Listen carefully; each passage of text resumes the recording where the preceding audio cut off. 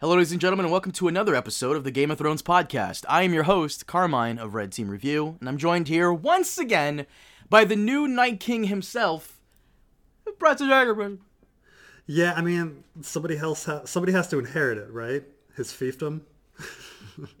Like, somebody inherits now all of the land north of the wall that's completely unpopulated. Pretty much. Oh, that's right. It is unpopulated. Ooh, we'll talk about that. But completely and utterly, yeah. Guys, welcome back to another episode of the Thrones podcast, and today we'll be talking about episode 3 of season 8 called The Long Night. As always, we're available on SoundCloud and iTunes, so consider checking us out on those platforms. And if you do check us out on iTunes, as always, please leave us a review on there because it helps out a lot. And also be sure to leave your thoughts and questions down below in the comments section. We might cover them in the next episode. You just had to say something, didn't you? You just had to fucking make that joke back in season 7 about her doing some stupid bullshit maneuver and then killing a White Walker, and then it turns out she kills the White Walker. I knew the minute she got that dagger, I knew 100% that she was going to kill a White Walker. I was not sure that she was going to kill the Night King. I think we'd made some jokes about her doing a bunch of jokes about it, to the point where even people in the comments section, like up to like episode 2, were echoing, Arya's going to kill the White Walker, just like Preston said. No, she kills the White Walker, the number one guy. I mean, we knew she was going to kill a White Walker, and I think we made some jokes about it being like horrible enough if she killed the Night King with backflips. The fact that like it did happen, like something happened, like it wasn't a backflip, but it was something as cartoonish and ridiculous, like flying out of freaking nowhere, like flying from the sky. That was actually a Rey maneuver. I don't know if you have seen Last Jedi enough, but when Rey is fighting those Praetorian guards, one of them has like her by the thing or whatever, and she can't move her sword, so she drops it and slashes it. I see. No, somebody showed me there was a bunch of like screen caps of different video games where the same thing was happening. Like somebody gets their hand caught, and they drop it and they catch it with their other hand. It's apparently not very original. But Preston, we made a joke, and it came. Stop making jokes. Just stop making jokes, please. Yeah. I mean. The thing is like, and people have been asking me, like, do you think George R. R. Martin is going to do something similar? No. Well, obviously there's no Night King in the book, so we can't really. There's no Night King yet. But would he have something? Well, there's a couple things that like. So this episode, I think a lot of people are all of a sudden woke to how ridiculously silly the show has become. Actually, not true. Let me just interject 1 second. So I do know these two gay guys. They recently started watching it, and they thought the episode was trash. But my buddy, Firefighter Dave is what I call him, he's been watching it for years now, and he thought the Arya thing was super cool. So even casual fans of the show, even they're fucking split. The whole fandom, I feel like, is split in half between people who watch Preston Jacobs videos and people who don't watch Preston Jacobs videos. I think a couple of people are angry about two different things. One, there's people that are angry that Arya did something so cartoonish and like fan servicey or wannabe fan servicey as like taking down the Night King. I think there's that we might make fun of, and then there's people that felt it was too anticlimactic. And that the Night King. There's a third group of people who are big fans of prophecy, and they feel cheated. Yeah. Yes. And so either like this, had this happened in the last episode, maybe things would have been different. And then had Jon been the person doing it, maybe it would have been different. I want to challenge you on that, but we'll get to that. Before we start the whole thing, scale from 1 to 10. I always ask you every time. If you want, I can go first.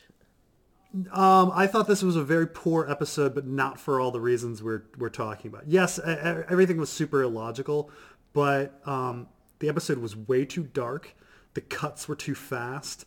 The characters' progression, like there were jumps around. Like Arya's outside, then she's in the library, then she's at the Night King with no logical progression. I want to defend a bit of that, but go ahead. Right. Jorah is outside fighting. He all of a sudden senses that Dany needs help and he goes finds her. Characters completely disappear. Like Alice Karstark just disappears. I noticed that too. Bronzion Royce isn't around at all. He's not in the episode at all, but he was in the episode 4 preview. Yeah. Bran just does stuff. Bran does nothing. For no reason. Right. But I'm saying he wargs for no reason at all. And so even dismissing all of the really ridiculous strategy, I'm talking the personal narratives were jumpy and illogical and didn't go anywhere. If I were to take any character like Tyrion, what am I supposed to know about Tyrion?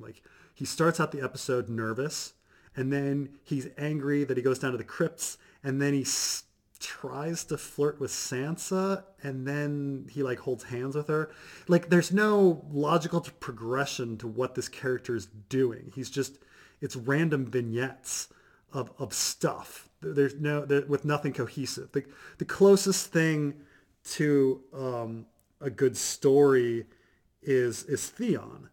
Well, once again, we'll get to it. But what would you give the score from 1 to 10?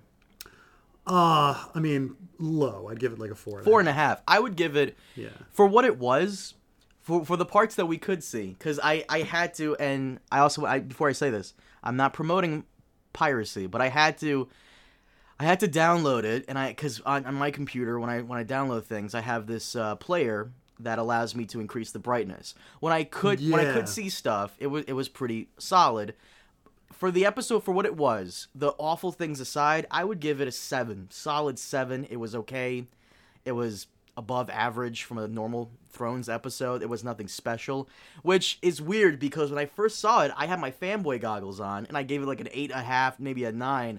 This is why you need to watch something 3 times in a row before you fucking review it. I went from a 9 to a 7. For what it was entertaining. It was enjoyable. People are going really harsh on it, giving it a 3 or a 4, because they're putting the culmination of all episodes into this one.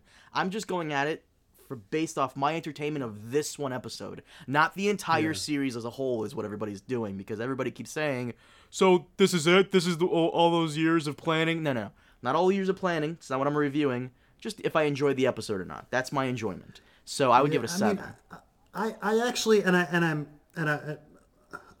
think that the way that it was filmed was very Michael Bay, and I say it was very Michael Bay in the sense that if you take any Michael Bay scene, frame for frame, it's very, very beautiful.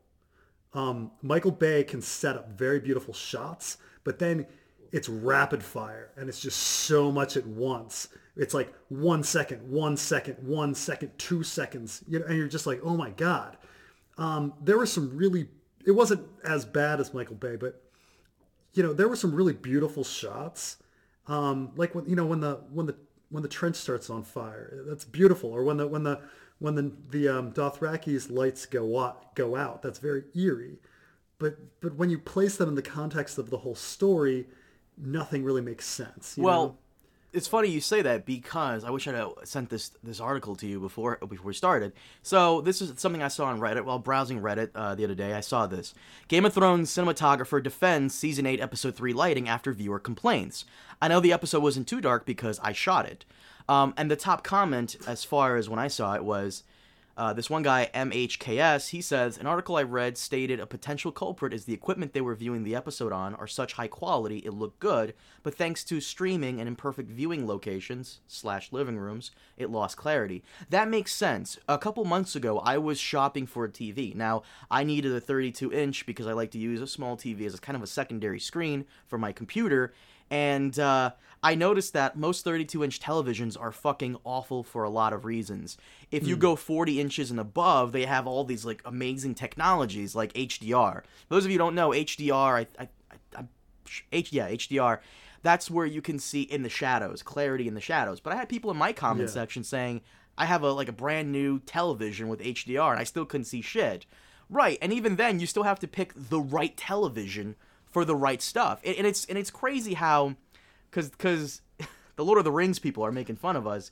Helm's Deep was shot at night, and you could see everything at the Helm's Deep battle in the second Lord of the Rings movie, but you can't see shit here.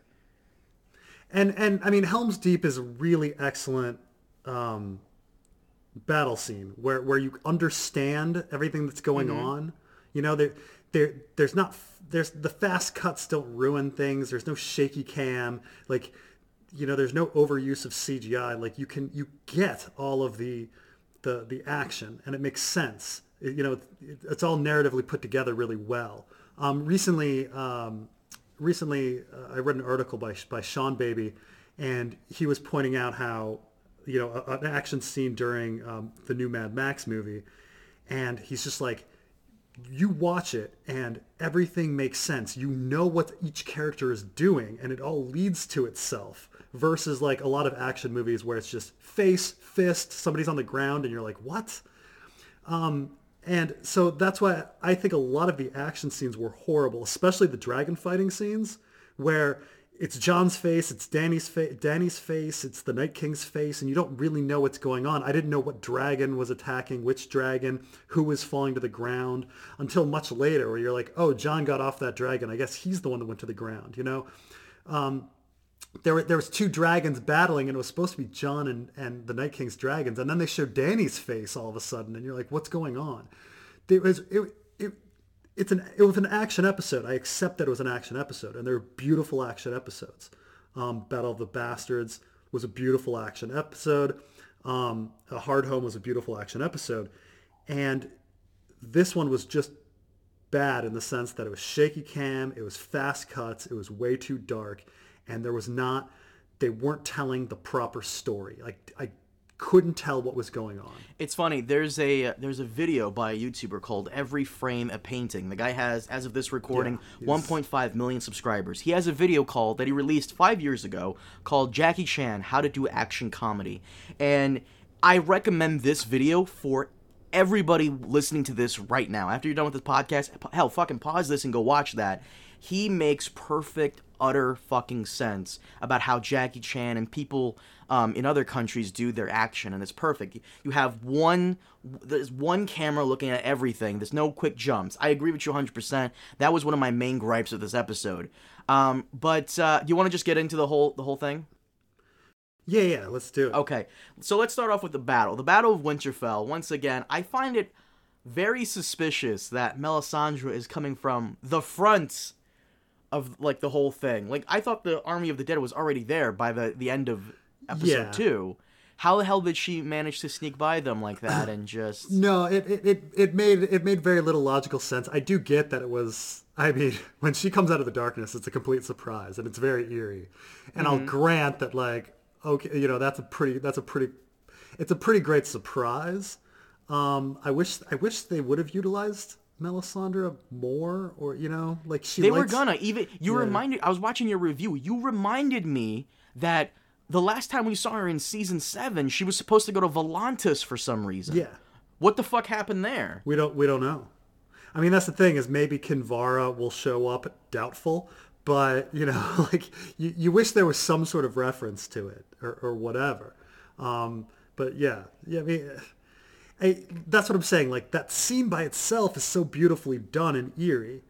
In the context of the whole episode, it doesn't make sense. Like, it was so like, you know, I was floored when she came out of the darkness. You're like, what? Like, that was, and you know, I thought they were gonna do like a kind of like a cliche thing, because we all know how the Army of the Dead is. I feel like they don't really need to scare anybody. They have nothing to really prove. But what I thought was going to happen was, it was going to be maybe like some kid or something from like the north that they captured, try to demoralize everybody, send in some kid on a horse without a head, you know, just to make everybody go, oh shit, oh my god. Well, that would have been scary too. Yeah. Yeah, right. But Melisandre coming out is even more like, whoa, how did you get past everybody? I was super like, what? How did she get past them? I don't get it. Yeah. But Melisandre, this episode, started out great, ended out in confusion. Like, I don't understand why she had to die. My thought on the whole matter is that she used so much of that power that she's not used to using. If you've noticed,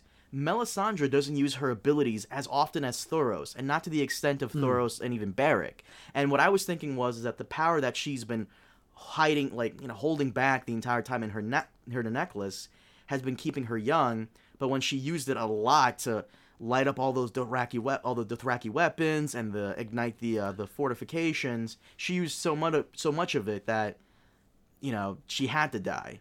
Versus Thoros and Beric, who've been using it so much that Beric doesn't even get to say the words to light up his sword. One of the things that, I'm thinking about Melisandre's entire arc over the entire series, and she's so confident, and then Stannis dies, and she becomes very insecure, and then she kind of regains that confidence. But what's funny is that she arrives in this last episode wrong again. Like, her process, right, is she thought it was Stannis, then she thinks it's Jon, and she arrives in this last episode now certain that it's Arya.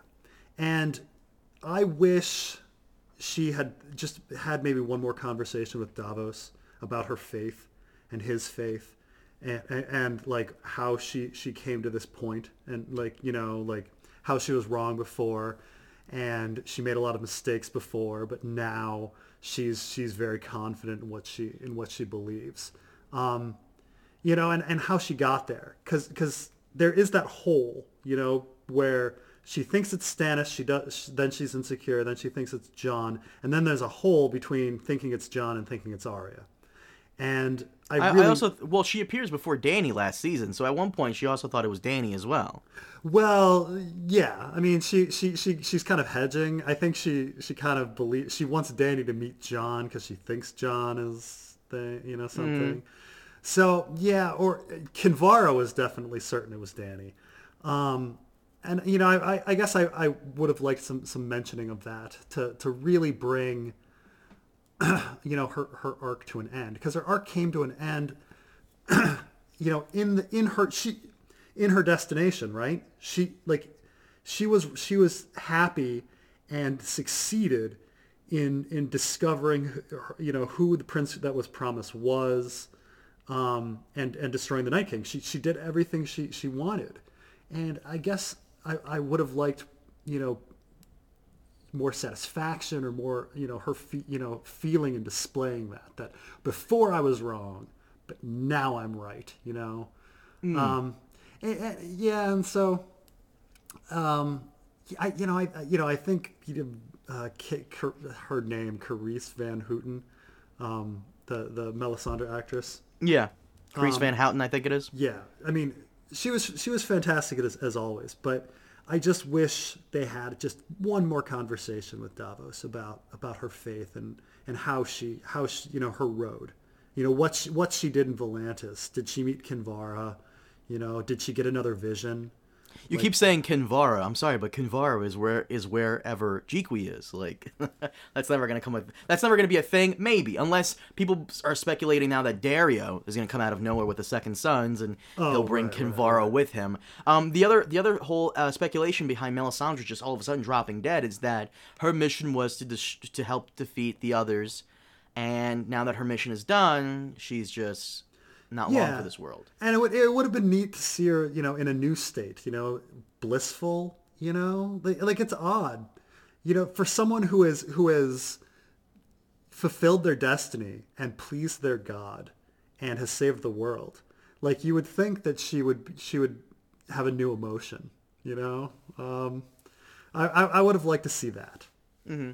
I mean, I don't think they did a horrible job with her arc. I thought, but I do think it's the actress doing most of the legwork. Her walking out into the snow was well done. It was a good way to end the episode. And her coming out of the darkness was a surprise. None of it made much sense, but it doesn't make much sense because I'm sure this is not how this is going to go down in the books, and this does feel disjointed. It almost feels like George didn't really tell Dave and Dan how Melisandre's story will play out because he probably doesn't know himself. Yeah, I mean, that's the thing. He said he didn't tell them about his secondary characters, and I would guess that Melisandre would count as a secondary character, not a primary. So as Melisandre comes in, she lights their weapons, and the Dothraki charge in there. They just charge in there. I don't feel bad for them at all because Dothraki are kind of assholes. And I just... See, this is one of those things where... Because I've played a lot of, Total War games, and I don't want to, be that asshole, but you just kind of don't do that. And you keep saying you keep saying that this is something you've said before multiple times. They have castles, they have walls. Just hide behind them. But what are you gonna do with the Dothraki? Well, like, what are you gonna do with them? Have them go away and then come back and try to flank? Dothraki don't have to be on horses. They can be archers on the battlements. No, I mean one thing I judge about this, it's like, okay, like I'm a super big dork and I've played a lot of video games and I've read a little bit about, warfare and stuff like that. And so it's like, okay, maybe I'm not the best person to judge whether something is, logical on screen for a casual. But the thing is, I sit in my office, and it's not like in my office, there's some people that know about my channel, but for the most part, I don't broadcast it. And, I'll sit there and then I'll hear a Game of Thrones conversation happen. And so I hear what the casuals say, and the casuals were like, yeah, I don't understand why they would just like charge all of the Dothraki at the Horde. Like, that doesn't seem very useful. Like, why aren't they hiding in the castle? Like I hear casuals saying that. Like, why wouldn't they be in the castle? Like a random person on the street seems to understand that castle walls protect you and that you'd stay inside. Well, to be fair, they're fighting the army of the dead. This is not conventional warfare where, we've seen siege battles before, Battle of the Blackwater, and those men were afraid to die. These things are mindless. So castle walls, kind of like once again World War Z, those zombies, the walls around Israel, they still charged that stuff and were able to go over it. So once again, I really don't feel like walls would have done much. Yeah, but those walls, it's not really fair because the actually, the wall between the West Bank and Israel proper, there are battlements at certain parts. No, I'm talking about in the movie World War Z. But it's supposedly the same wall. It's a really weird political statement. I'm not even sure what they're saying in the movie, but the Israelis built this barrier between most of the West. Most of the wall is in the West Bank, but between the West Bank and Israel, and in World War Z, the zombies are able to climb over it. But there are battlements at certain parts, like towers and stuff, at various parts. But in the movie, there's not that. You don't have Israeli soldiers on top of the wall, dropping boiling oil and and shooting down at the zombies. In the medieval situation, you do have that. And one thing that was frustrating is that when they got to the battlement's point, they didn't have enough people. Sam Tarly was sitting there, fighting, and you're like, why don't you have dedicated archers and stuff? That's the way to do it, not just toss all of your people. I think that the idea was to hold off the attack while trying to get, because if they get into Winterfell, chances are they could get to Bran, even if he's in the Godswood. Like, Theon was the last line of defense, and I guess the Mormonts, to some extent, were also the last line of defense inside Winterfell. But everybody, I guess, was trying to hold off everything they can while Jon and Dany went in there and tried to kill the Night King because they knew. I mean, I think the only solution to it is that they had to lose. They wanted to have a bad military strategy in order to get the Night King in there. I mean, the use of walls is obviously a big part of the story. There being a wall that kept out the White Walkers for 8,000 years. So, the idea that walls are freaking good against undead is kind of, a fundamental aspect of the story. But I don't know. They didn't do that. It was the battle was weird for bits that we could see. Once again, I'm not going to bitch about the darkness the entire time, but I did think at one point I felt really bad for everybody that was just straight up dying there, because it felt at that point it just felt like kicking a puppy. You just felt so bad for everybody on the front lines. And I'm surprised anybody survived that. I'm surprised Tormund, all our usual characters, with the exception of Ed, who, rest in peace, good buddy. But I'm surprised Tormund, God, what a tank. What a fucking tank. Right. I mean, I was actually surprised so many characters survived. I'm surprised Tormund survived. I'm surprised Davos survived. I'm surprised Gendry survived. Where was Davos? I love how you even mentioned it too. Like, where was he the entire time? I saw him at the beginning and then at the end. I never see him anywhere in between. Or Bronzion Royce. I mean, he's just where is he? Royce, non-existent this episode. Non-existent. No explanation.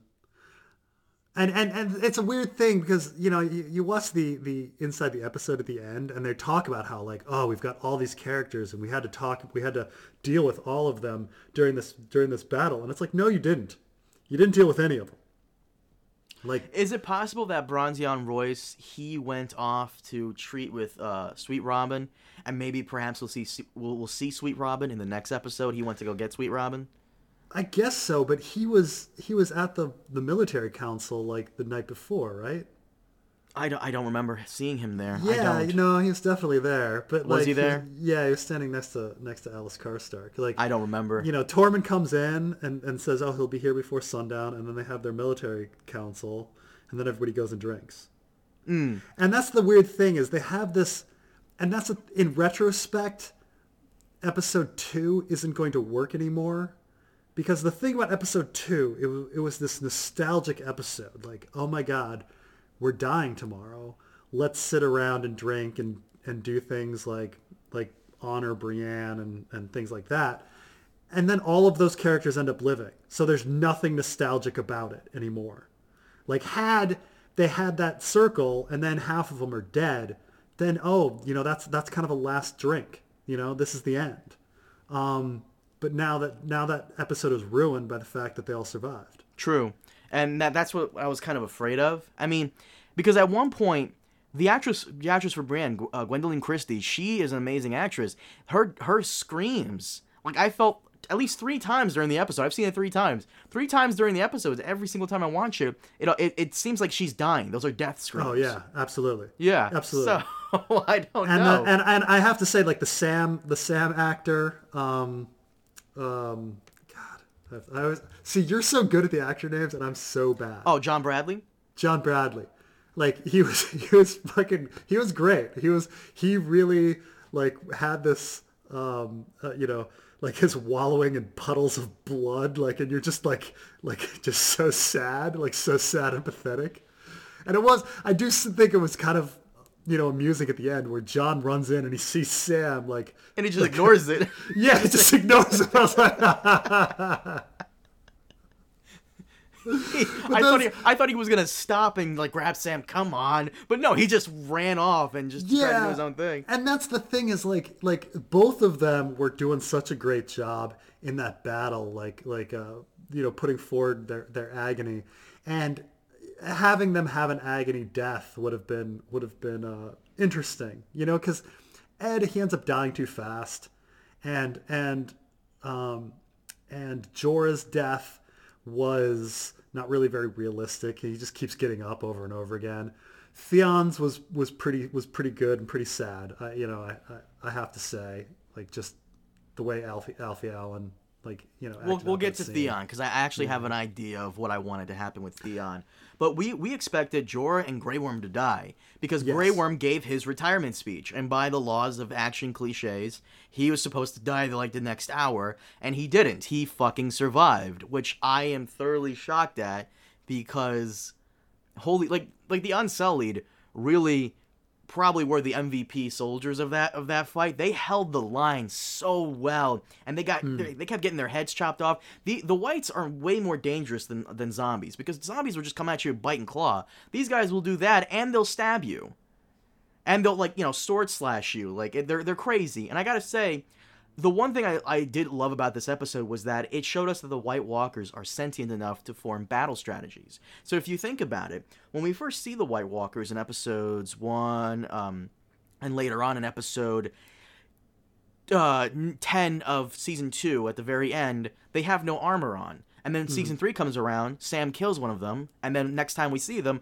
they're all wearing armor, right? Yeah. And then in the Hardhome episode, they're so used to fighting wildlings with shit weapons that the White Walkers themselves started being used as frontline shock troops, like commanding officers, and they would go in there and fight until Jon Snow kills one of them, even in armor, And there is a scene where the Night King sees this.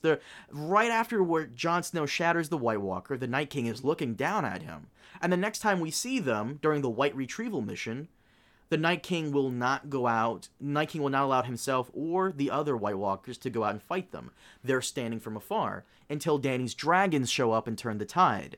In this battle, the White Walker generals just stood back the entire time. When the dragons came around, they unleashed that whirlwind to prevent that vision from them. So they are using battle tactics and strategy. And even when Jon Snow falls off Rhaegal and charges at the Night King, he's not overconfident enough to where he's willing to risk his life fighting Jon Snow. He knows better. So what he does instead is he does that little trick he does by raising everybody around Jon.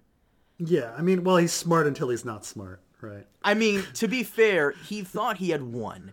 He thought everything was right there in his grasp, and he had won.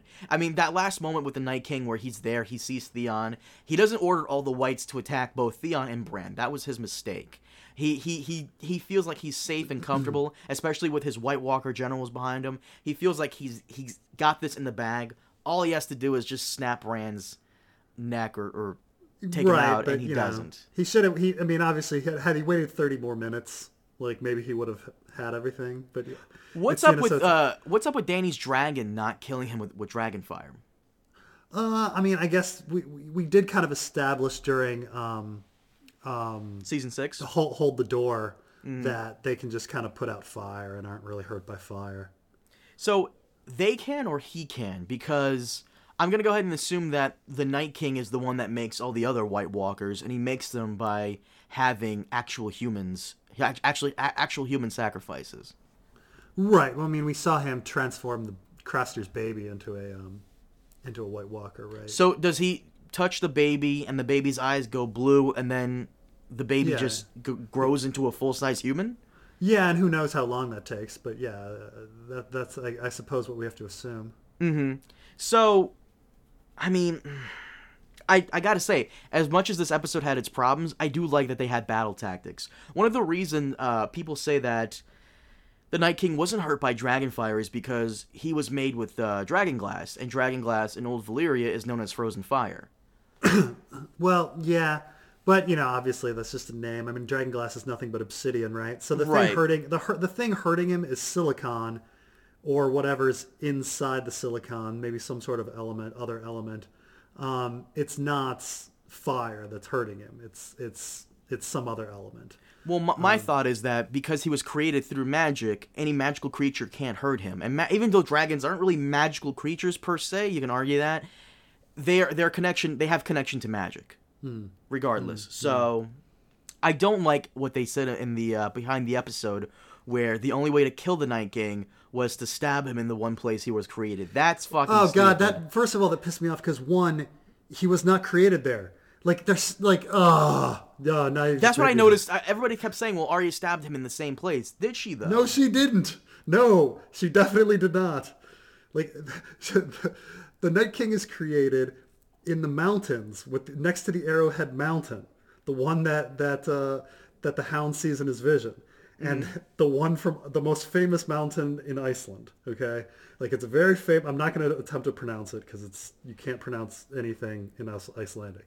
But there's the mountain that the Hound sees in his vision is the most famous mountain in Iceland. It's a national monument. It's a very striking, like clear mountain. And when the Night King is created, that mountain is clearly in the background. I visited that spot when I went to Iceland. It's part of my Game of Thrones tour. And so when they said he was destroyed in the exact same spot that he was created, no, he wasn't. Well, no, I meant the exact same spot that he was created. Like in Dan and Dave said that in the inside the episode. What I meant to say by that is, and what they meant was, she stabbed him the exact same spot where the Dragonglass went in. Well, that didn't seem the case either, right? I thought she stabbed him more in the gut, but I couldn't really tell. Thought she stabbed him more in like that little area between your stomach and your chest. But they said in the inside the episode that in the same place, and then they said the spiral of trees. And I thought they said that she stabbed him in the same spot where the dragon glass went into. I'll have to watch this again. I thought he had mentioned the tree spiral. Mm-hmm. Like, yeah, I understand, like the same place and the same place. Like, it's two different things. All right. But on the topic of the Night King, everybody thought that Jon was going to kill him. And quite frankly, I was waiting for a 1v1 with the Night King, and I think Jon Snow was waiting for this as well.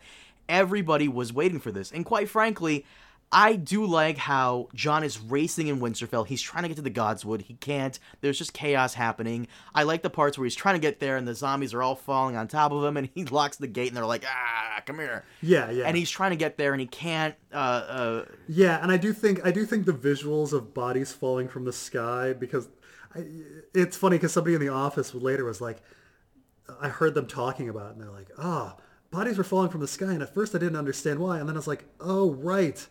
They might be falling off of Dany's dragon. I was like, I actually didn't catch that. Well, I thought they were falling because they were just climbing over the and running in there mindlessly, right? But it would have been, might be that they're falling off the dragon too. That would have been interesting because it's so chaotic, right? Yeah. So I mean, the visual of like it is absurd. Like, that last scene is absurd where he's running around and there's just blood and people everywhere and there's bodies falling from the sky and then there's a dragon after him. It's so over the top absurd that it was a good scene. I do like Jon running around. Yeah. So someone in the comment section, I think of your videos, said like the Night King had the dragon blast Winterfell and destroy the wall, but for some reason the dragon Viserion?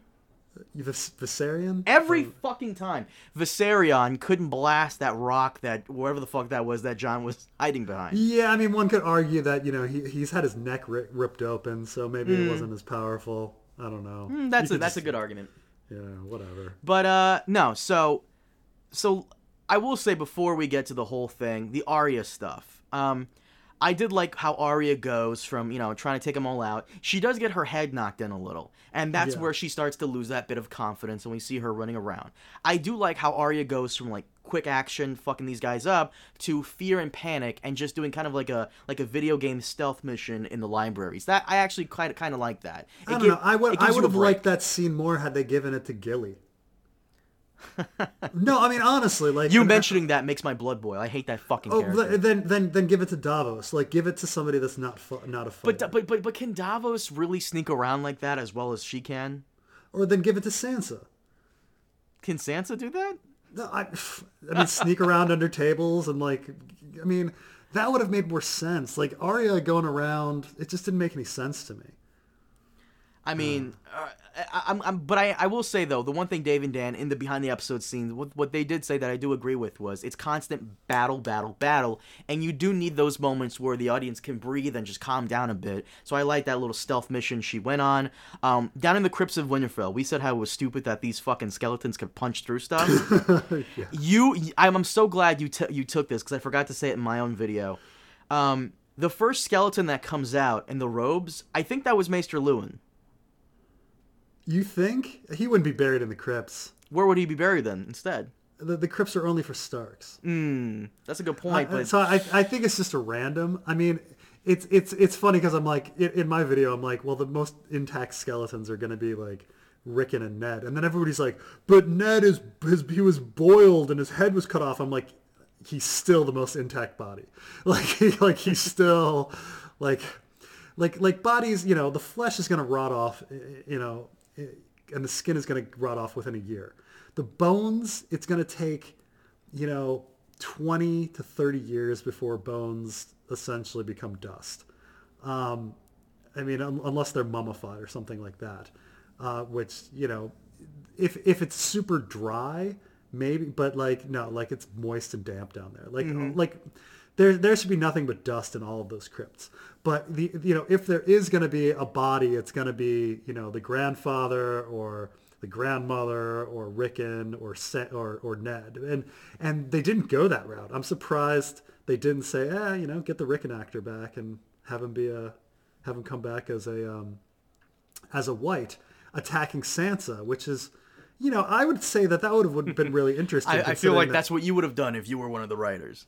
I would have, because one, Sansa never really got hers for losing faith in betraying Rickon. I'll forgive her for that because she was with Ramsay and she knows how brutal he is, and she knows that Ramsay would never release him.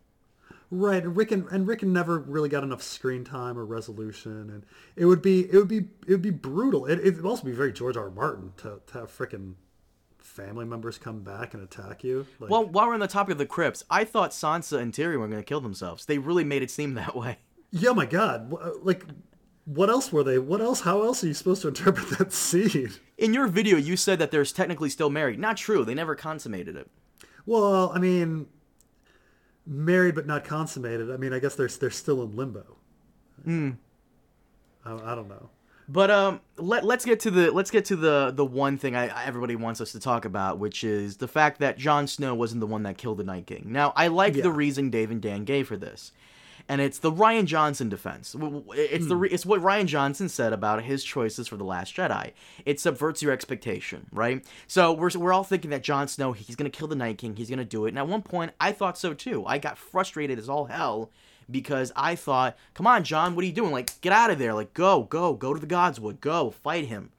But that didn't happen. As we all saw, Arya kills the Night King. They subverted our expectations. Yeah. The one thing I fucking hate that people keep saying is, especially about, we're gonna move this to Star Wars just for a minute, guys. Yeah. No, I mean, there's a lot of analogies to Star Wars. Right. The one thing I hate when people say is that, you just don't like The Last Jedi because you thought Snoke was Darth Plagueis and he wasn't Darth Plagueis, so you just don't like it because there's you can still subvert someone's expectations and still miss the mark.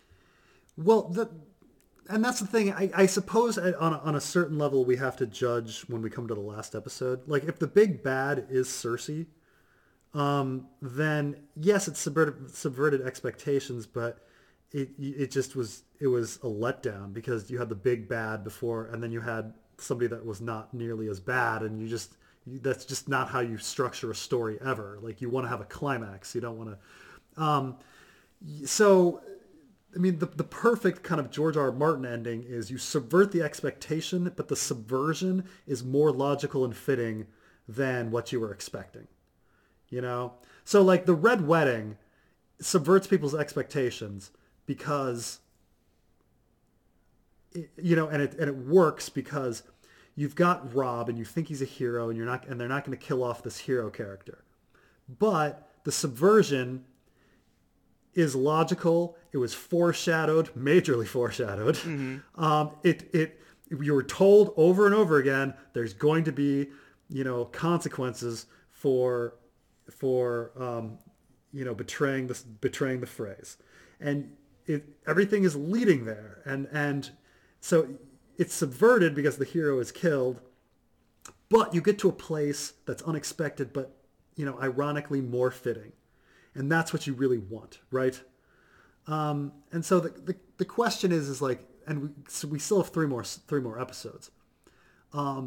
Is Cersei the big bad, or is there going to be another big bad? If they really wanted subvertive expectations, Dany becomes the big bad. But how cliche would that be? Well, the thing, I mean, this gets back to like the theory that I've been, pushing for years, like how the Children of the Forest are the secret big bad. And that, so like some, there is this idea that maybe if Bran is really an agent of the Children of the Forest, that he's the big bad, and that he's actually the one like causing all of this trouble and getting everybody killed. Like, why did he feel he needed to tell Jon of his parentage? His parentage is going to do nothing but create a division between him and Dany. And so it may be that the Night King is subverted because there's a bigger bad than the Night King. And we're going to be happy with that subversion. I think if the subversion is, we're going to kill the Night King, and then the final battle is going to be against Cersei, well, then that's going to be a huge letdown. So I think it all depends what's coming. I mean, right now it all feels like a huge letdown. Yeah, and that's everybody's problem, is that they build up the Night King and the threat of the White Walkers for many, many, many seasons, and he's taken out by a girl. Now, this is the conversation I wanted to have with you because Sunday comes, we watch the episode, blah, blah, blah, blah. I go to sleep, I wake up on Monday, and I go on Twitter, and I see trending, Arya Stark is trending, Arya, and Mary Sue. Now, this is the thing I wanted to discuss with you. Everybody is saying that Arya is a Mary Sue. Now, for those of you, because there are people that don't know, in the audience who don't know what a Mary Sue is, Preston, real quick, can you explain to the audience what the hell that is? I mean, a Mary Sue is usually a character that is a female, right? But he's like unrealistically perfect. Usually, usually female. But it's usually a strong woman character. But then it's a little more nuanced than that. In that it has to be an undeserving strong female who's just naturally good at everything for no reason at all. And who's the most prolific Mary Sue right now in fiction? Rey. Well, people would say Rey. Rey from Star Wars. Now she was just born with the ability to. Right. Yeah. Rey from Star Wars. Now a lot of people will argue to the death on this, and I don't know how you can, because apparently Mary Sue is not a legitimate criticism anymore. It is. I don't care what you fucking say. Don't use some bullshit ad hominem on me, trying to say, well, Carmine, you think so because you're a racist, misogynistic, so. Don't take that bullshit elsewhere. Don't fucking come at me with that stuff. Let's be clear. As much as I love Star Wars, Rey is a Mary Sue. She's better at fixing the Falcon than Han Solo, the guy who's had it for years. She can use Force powers like a day after learning that it's a thing. Mm-hmm. Yeah. She can beat one of the guys that's so fucking good at, using a lightsaber after never even picking one up ever. Like, Rey really is a Mary Sue. Is Arya Stark a Mary Sue? No. I would say no. No. I mean, considering that like a huge chunk of her story is about training. Mm-hmm. I mean, like she gets trained. She has two different trainers. Like, there's an entire journey to her. I mean, you can argue that it's rushed or that it is rushed though, because I hated Arya Stark. Let me rephrase that. I hated Arya's journey for a good chunk of season 4 because all she did for 2 seasons was travel around. Actually, no, what she did for almost 3 seasons was just travel around. Season 3, all she did was travel around. Season 4, most of what she did was travel around. I think she should have entered the House of Black and White midway through Season 4. Got all the... Remember what she did for a good chunk of Season 5? She, cleaned dead bodies and, swept the place and learned how to lie. That is my problem with her training. Like, it's rushed, but it's there. I mean, it's the same. I mean, Luke Skywalker... I mean, we can take gender out of it and say that Luke Skywalker's training was super rushed and unrealistic, or that a character like Neo from The Matrix is a complete Mary Sue because he's just born with the freaking ability. Well, the male version is Gary Stu, but to defend Luke Skywalker for a minute here, he trained, and there were, slabs of time where, we didn't see Luke, and... Yeah, I mean, it was anywhere from 1 week to a year on that planet on Dagobah. We have no idea. Right, because the whole time differences between planets and galaxies is Empire different. Strikes Back has Game of Thrones level travel logic. But right, but Luke trained with Yoda, a Jedi Master, and he went and tried to beat Darth Vader, and he still lost. That's the problem. Yeah. That's the difference between Luke and Rey. A lot of people love to say Luke and Rey. No, Luke still lost.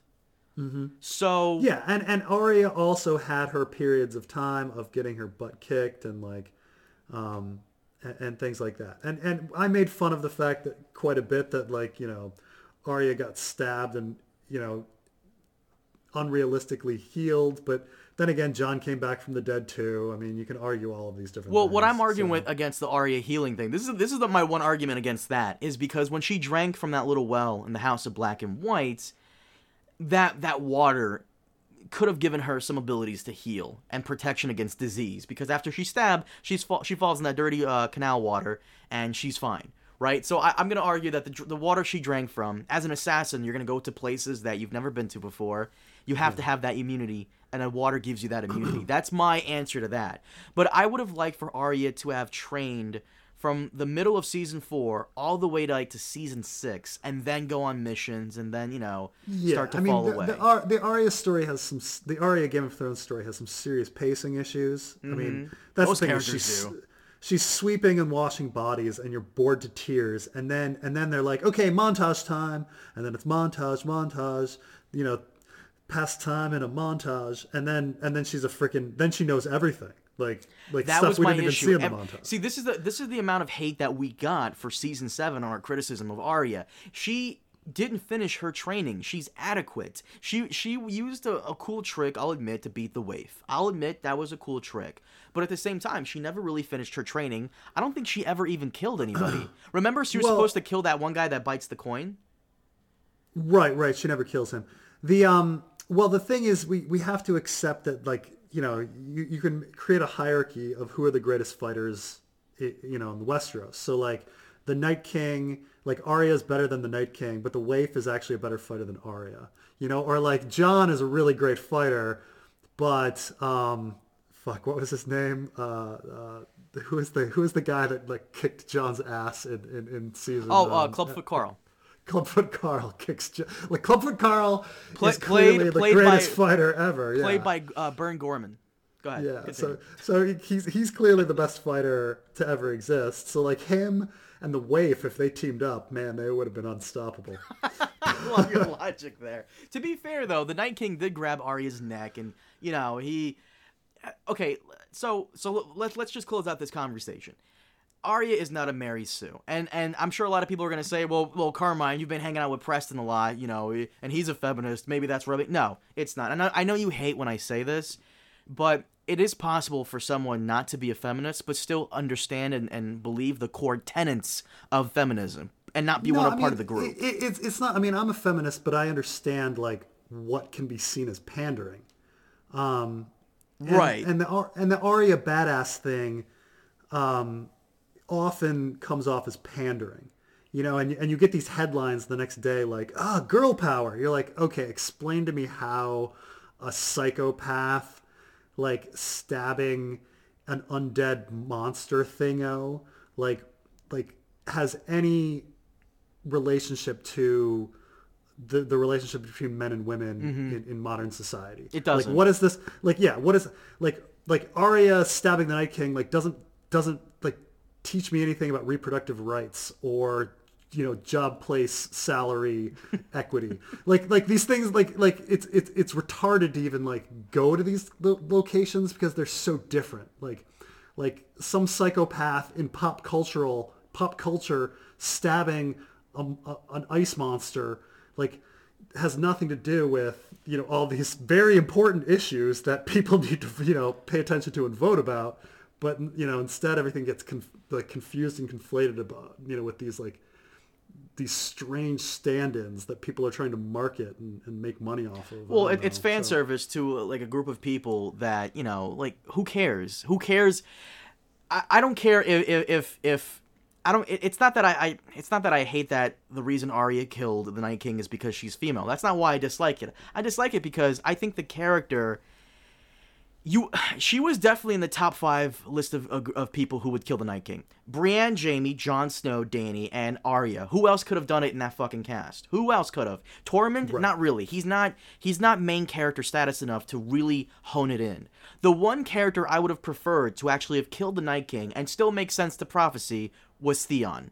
Theon, you could argue, was born, smoke, maybe not, but amidst salt and smoke. The Ironborn love to say their blood is, salt and iron. Theon was the Prince of Winterfell. There's an entire episode devolved to that title in season 2, the Prince of Winterfell. Yeah. And what else? He was reborn, you could argue. When Ramsay tortures the shit out of him and makes him reek, he comes back later, redeems himself in a sense, and is kind of reborn by saving his quote-unquote love, Nissa, yeah. Which could be Sansa. Like, there's so many arguments of why Theon would have been a better choice to kill the Night King. He was the first person on the show to take Winterfell, and he'll be the last person to defend it, in a sense. Right. I mean, if prophecy, means anything, right?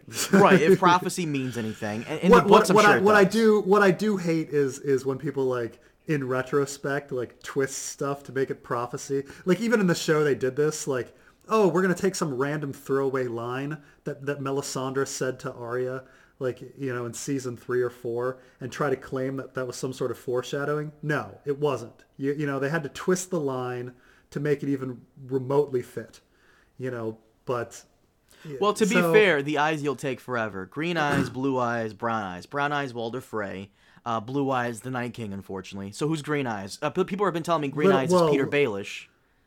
Well, I mean, in the book he has green eyes, but who knows what he has in the Who? in the Walder show. Frey?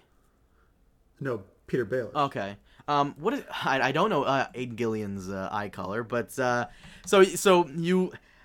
we and I are in agreement. Arya's not a Mary Sue, but the whole her killing the Night King is fucking stupid. Well, under different circumstances, and again, it depends on like who the big bad is and things like that.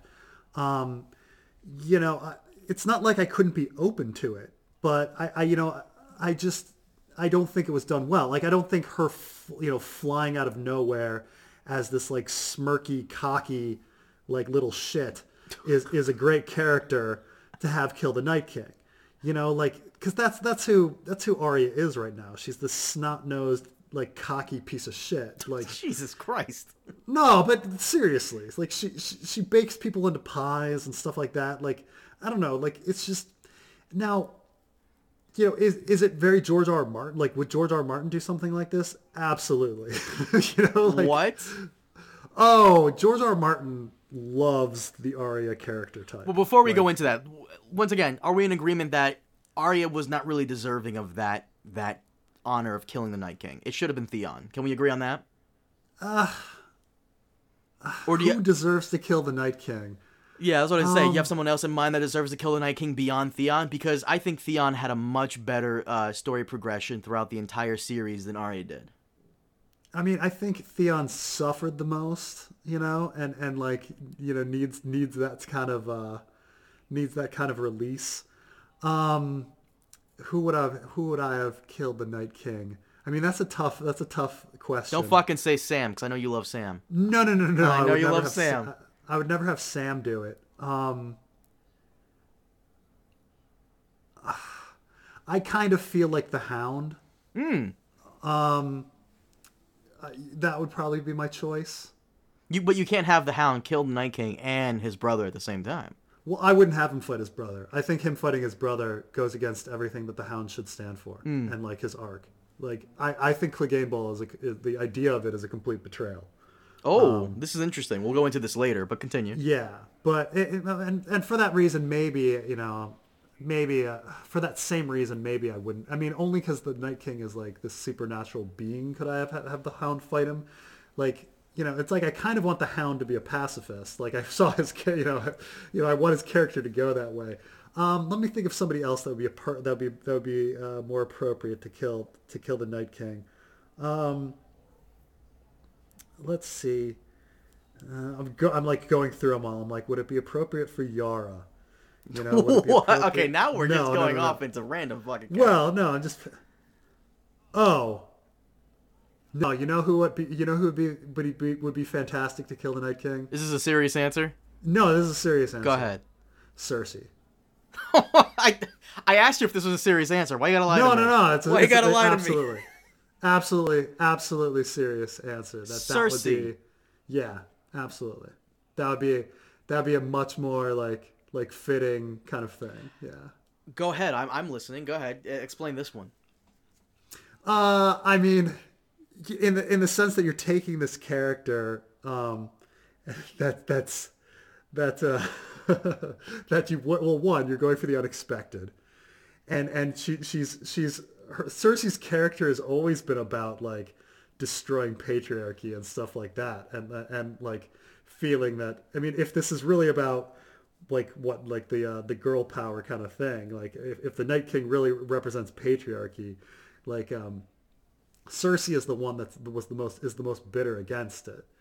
And when you're really talking about like who would be able to get in there and be a threat that the Night King wouldn't expect. Arya, who like who's muscled and trained, or like somebody who would like get close to him and he would think would be harmless, and then would sneak in a dagger or something. Sir, I don't know, man. Somebody would put his guard down. Theon is my choice. I feel like he's the one that nobody would have expected. If the Night King came in and Theon charged at him, and the Night King didn't even kill him, just slapped him to the side really hard against the wall, it's also, if you think of it this way, it's an insult to Theon that he's not even worth like killing in that moment. But that would be his mistake. Have Arya come in and she will try to like stab him. She'll fail. He'll throw her aside, and then Theon comes in and boom, he takes out the Night King. I think Theon is the most deserving of that. It also subverts expectations because Jon is the one everybody thought was going to do it. Jon or Dany, or at least Jaime, because there's a huge theory that Jaime is the prince that was promised. Now, I will say that George R. R. Martin, almost all of his stories end in a big anticlimactic way where the big bad is not killed by the hero. And so the fact that Jon didn't kill the Night King, like, you know, that is very George R. R. Martin. We can expect that to happen in the books. If there is a Night King, you know, I could see George R. R. Martin choosing Arya to kill him. So you said he likes her a lot. Well, he loves the Arya clone, and there's a lot of stories that are where he has a character similar to Arya, this tomboyish, strong female character, and if you look at the characters of, say, Lyanna Stark or Yara / Asha, they're essentially just Arya again. Mm-hmm. You know, he has this like character in his mind, and he likes that character. It's the type of one that he also goes for as well, right? The strong female character, the rebel. Yeah, the strong, wild, you know, sassy, gender bending, kind of character. This is the hero of a lot of stories. You know, Lonely Song of Lauren Dor, Bitter Blooms, all these different stories. Mm-hmm. You'll find this very similar character. He loves it. You know, Night at the Tarn House, all sorts of different stuff. So I could see him, you know, wanting her to be the true hero, not, you know, George R. R. Martin rarely has a Jon Snow type of, you know, hetero norm, like hero, Keanu Reeves type character be the hero. And so this is why Jon Snow is kind of unusual, you know, that he even has such a prominent role in a George R. R. Martin story. It's funny you say this is because there was an article. I'll send it to you. I forgot to send you these articles. I'm so sorry, bro. There's an Entertainment Weekly article where it came out right after the episode, and apparently they interviewed Maisie Williams and Kit Harington, and Kit Harington said, "I thought I was going to be the one to do it." And Maisie Williams says when they did the table reading and she found out that she was going to kill the Night King, she immediately knew that most of the fans would not like it. And she kind of came around to it when they started filming it because she's never really done a battle scene before, ever. No. But the other thing that's very George R. R. Martin is, so often the big bad is killed by somebody that's not the hero. So for instance, in Fever Dream, the big bad is actually killed by his henchmen. In Armageddon Rag, the big bad is not killed and is determined not to be the big bad. And in Dying of the Light, again, the big bad is like they end up killing themselves before everybody's gearing up for this big battle, and then it turns out that, you know, they kill themselves. And then the final battle, which doesn't even happen, is between the protagonist and like the secondary like guy. And then the story ends before the battle even happens. So George R. R. Martin does like to have anticlimax. He does like to have somebody else kill the big bad. He does love the Arya type, sassy, gender-bending, strong female. So all of these things do fit.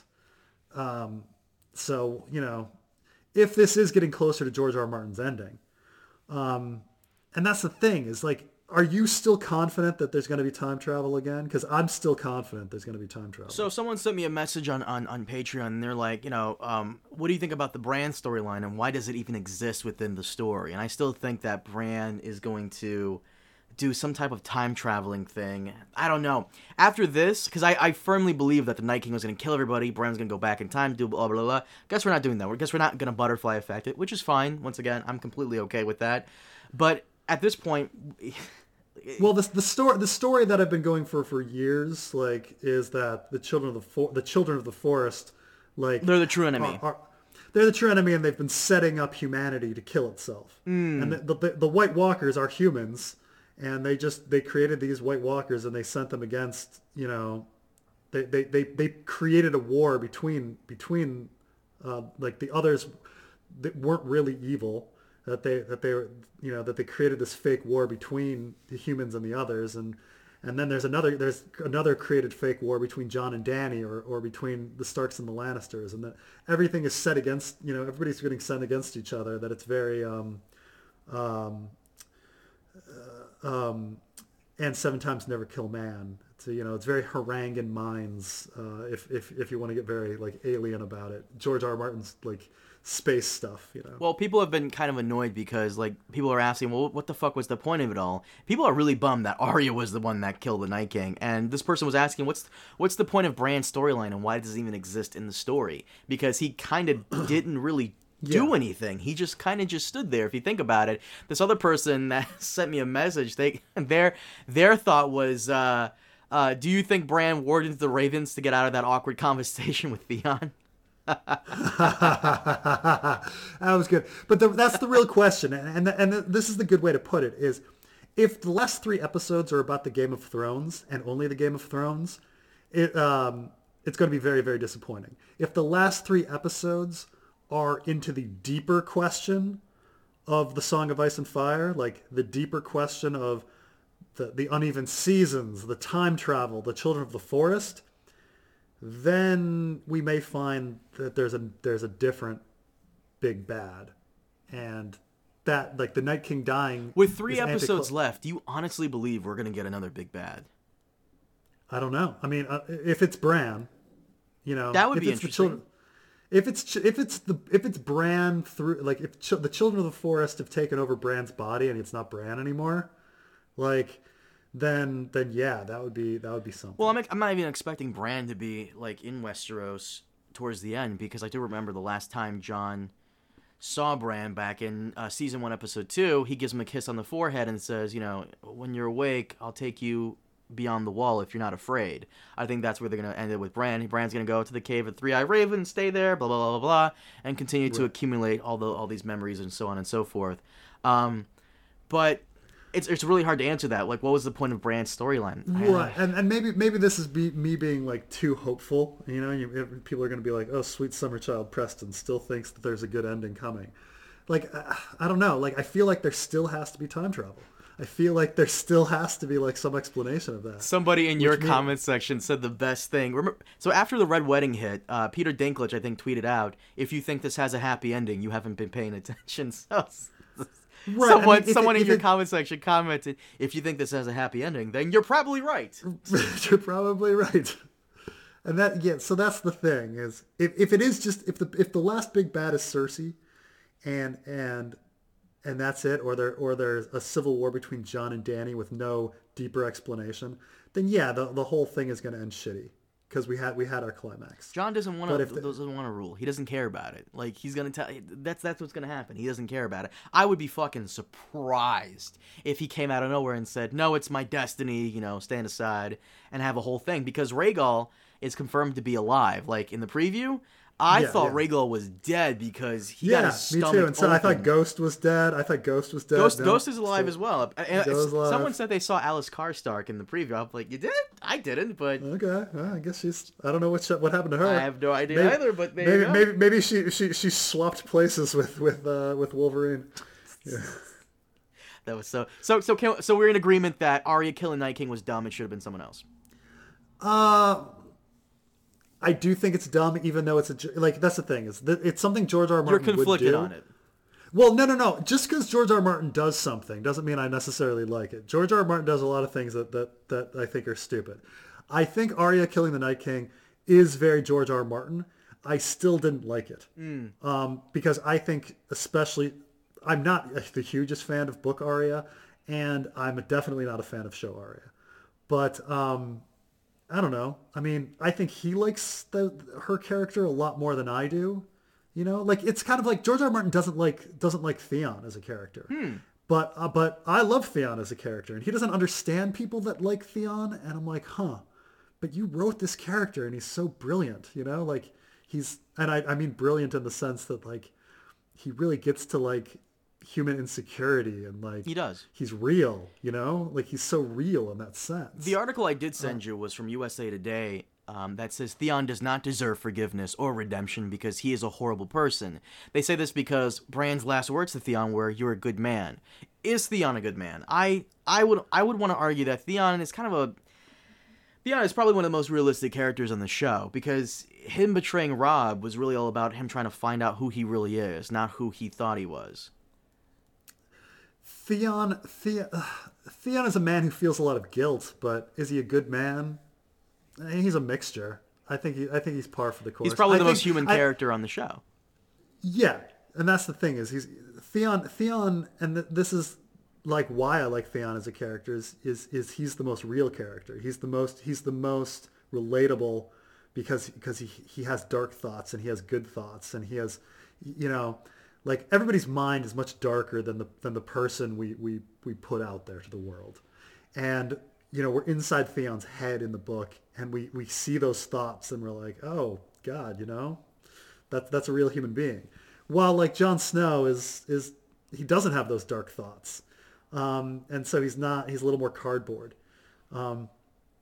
Yeah, so, you know, in that sense, you know, you connect with Theon, but George R. R. Martin, you know, very much thinks, you know, that he's supposed to be somewhat of a villain and he's supposed to be, you know, pathetic, and he feels a lot of guilt, but doesn't necessarily, you know, push him into the correct action. You're supposed to pity him. You're supposed to relate to him, but it doesn't necessarily like mean he's great. If you ever read Fever Dream, which is a book by George R. R. Martin, the chapters go back and forth between our protagonist, Abner Marsh, who's a stand-in for George R. R. Martin. He's this, you know, big fat Midwestern man, and a Sour Billy, who's this racist, jealous, like pathetic, like character. But at the same time, like you read the character, like as you go through the book, like Sour Billy is so much more real than Abner Marsh that, you know, by the end you really pity Sour Billy because, you know, even though he's not a good person, but he's a more relatable person, which is a weird thing, right? You know, like why villains are more real than heroes, I guess. Maybe because we're all, you know, maybe we all have a little bit of villain in us.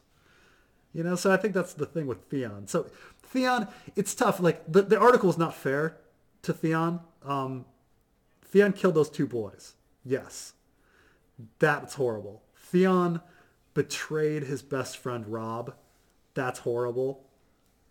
Theon jumped in the ocean because Euron had a blade to Yara's throat. Nah, who cares? You know, like what has he got to do? Charge and then have Yara's throat slit, you know? But yeah, no, Theon's bad because he killed those two boys, like, and you know, he suffered a lot for it. And so there's some redemption. I don't think he's completely redeemed. I don't think he can be completely redeemed, but you know, he tried. Well, I do. Someone asked me like, isn't it real on Twitter? Isn't it so unrealistic how Sansa is able to forgive Theon for everything he's done? I don't know. I think that speaks highly of the character to forgive this one guy for doing these awful things, but at the same time, be there when she really needed him. Like Theon did do some awful things to try and impress the wrong people. How many of us haven't done that, right? Like we've all done stupid things to like impress people and to try and like, you know, live up to family expectations. Theon betrayed Robb because he finally got back to the Iron Island after all this time, and he finds out that his father thinks of him as like a bitch, and he wants to impress his father. Everybody has daddy issues in Thrones, right? And Theon has probably the most, you know, arguably the most, you know, major issue with that. So I can understand him betraying everything he believes in to impress his family, to impress his father, because we all need that, especially boys. We all need that one father figure in our lives to really show us the ropes. And Theon is even more so confused because who is that person? Ned Stark? But he was Ned Stark's hostage. He even says it to Maester Luwin in episode... I forgot the episode. Yeah, my favorite show only scene. Right. Yes. And he even says it like, you know how it feels. So everybody's saying how lucky you are to be Ned Stark's hostage. Because that's really what he was. Ned Stark's hostage. Even Jon Snow can't relate to this point because at least Jon is half a Stark. Theon is not a Stark at all. So it's this really weird, because I kind of want to make a video on the whole forgiveness in regards to Game of Thrones, because Sansa forgiving Theon, he did a lot of things that he didn't have to do, and he's made up for a lot of things, and she's not stupid. She can tell that he's looking for that redemption, and he's trying to be a better person. I guess that's what makes Theon the best character in the entire story, in the sense that, he can never make up for his past crimes, just like none of us can make up for our past crimes. Like all of us feel guilty about some stuff, and we're never going to not feel guilty about it. And and that's Theon. Theon is the most human. He is the human heart. He is the human heart in conflict that George R. R. Martin is trying to write about. He's the best chapters. Maybe Aaron has the best chapters, but there's only a few of them. But Theon's chapters are the best. They're certainly the best chapters in A Dance with Dragons, and they're the most tense one though. Like they're really fucking tense. Because you know what happens to it does seem like everybody in the North wants a piece of Theon at this point. That's why it's so ugh. Yeah, and it's an interesting question about, like, you feel guilty about stuff and you try to suffer in order to make up for it, but it never seems to work. You just it doesn't seem guilty, to be enough, right? Right, and that's the story of Theon, and that's the human story. Which is why Theon, you connect with Theon so much. But Preston, we've been going on for an hour. Is there anything else you want to say about this episode? Like I said, we could talk forever about this one, because this one there's so many things to talk about. We didn't even have very much dead time. I feel bad for the showrunners in a sense, because every time they try to do their own thing that wasn't in the books, White Retrieval Mission, Battle of Winterfell, what was Battle of Bastards, I think, is so far the only show original, like, major battle, major instance, major event that I think they hit the mark on the head perfectly. But the White Retrieval Mission, that episode, not Hard Home, Beyond the Wall, yeah. Everybody hated the fuck out of that episode because the logistics were just so awful. This one, I mean, you can't really argue against the fact that it was too dark, shaky cam everywhere, the ending kind of blew dick. I mean,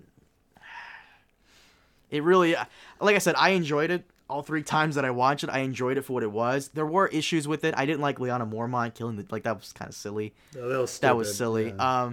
Arya, some weird fan service. Yeah, it is, and they even admit it. They like the Lyanna actress.